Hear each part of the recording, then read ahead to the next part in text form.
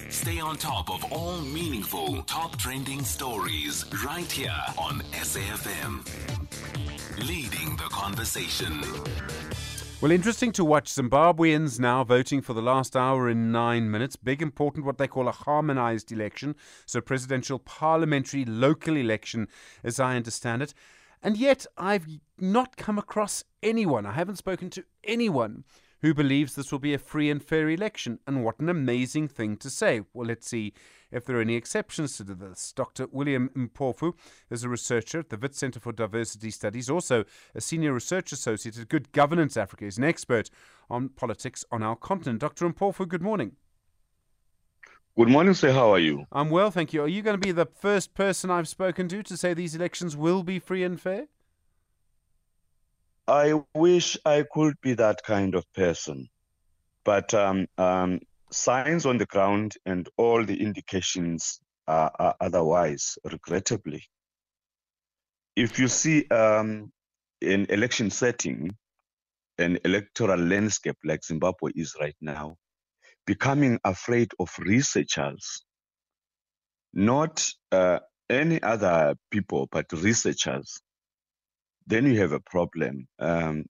Just in a few days, researchers from Good Governance Africa were deported. Chris Maroleng and a few colleagues were deported from Zimbabwe because the system there is insecure and afraid. Professor Stephen Chan, what you can call a veteran researcher and an expert in African politics, was also turned away in a few days from there.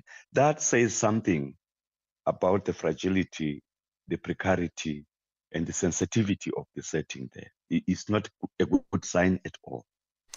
There's so many elements to it. I think people remember what happened in the last election. They remember what happened particularly in the 2008 election. Some things have changed and some things haven't. So ZANU-PF is still the governing party. Now President Emmerson Mnangagwa, there was a change from then Robert Mugabe to him. And then in this election, then, are we just going to see ZANU-PF basically winning again? Another 5 years of ZANU-PF. Is that your forecast? Yes, but before the forecast, it's important that we go back to the history. And thank you for this question, because it helps us look at the genealogy and the provenances of the elections in Zimbabwe. Right from the elections that gave birth to Zimbabwe from Rhodesia, there is a specific history that can be traced and followed. The elections have always happened to Zimbabwe as a kind of war, because ZANU-PF came from the Bush War with what some analysts called a one-party state psychology, whereby they did not want to brook any political opposition. They had to eliminate any political opposition in order to achieve a one-party state, even if it's de facto, and a life presidency under one Robert Mugabe. So that has not changed. And first, that caused the Kukuraundi genocide, which was meant to eliminate ZAPU and Joshua Nkomo as political contenders.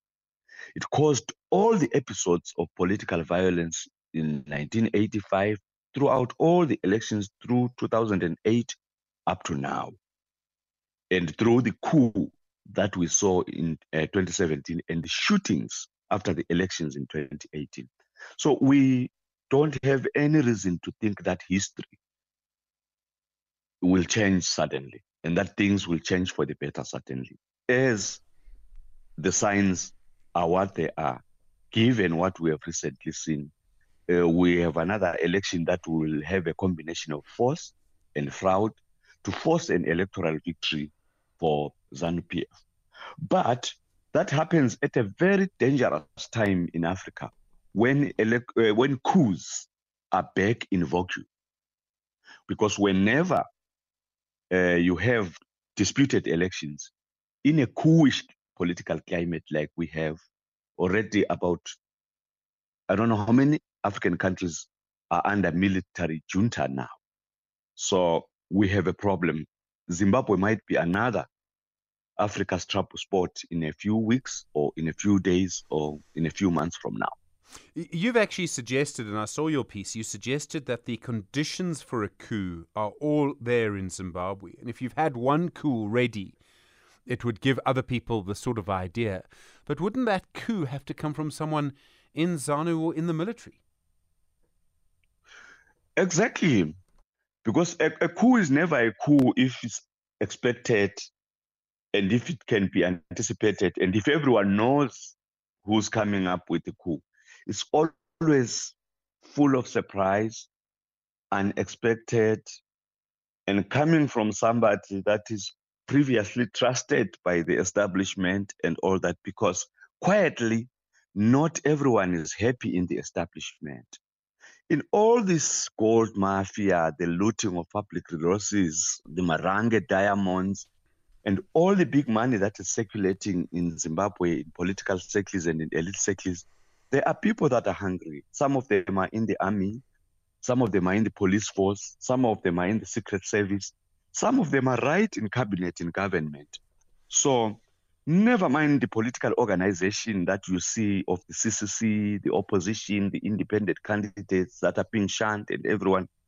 Right inside ZANU-PF, there are people that are disputed, that offended, and that are aggrieved.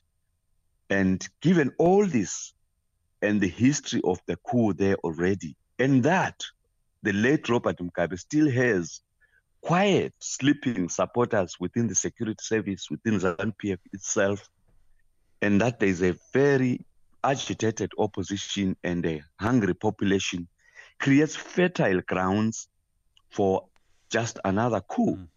And it's important that countries like South Africa, the neighbors, Botswana, SADC, and the AU, the multilateral organizations, read that as an early warning sign. Dr. William Mpofu, thank you very much indeed. Very sobering. A researcher at the Wits Centre for Diversity Studies and Senior Research Associate at Good Governance Africa. 16 minutes after 8 with SAFM.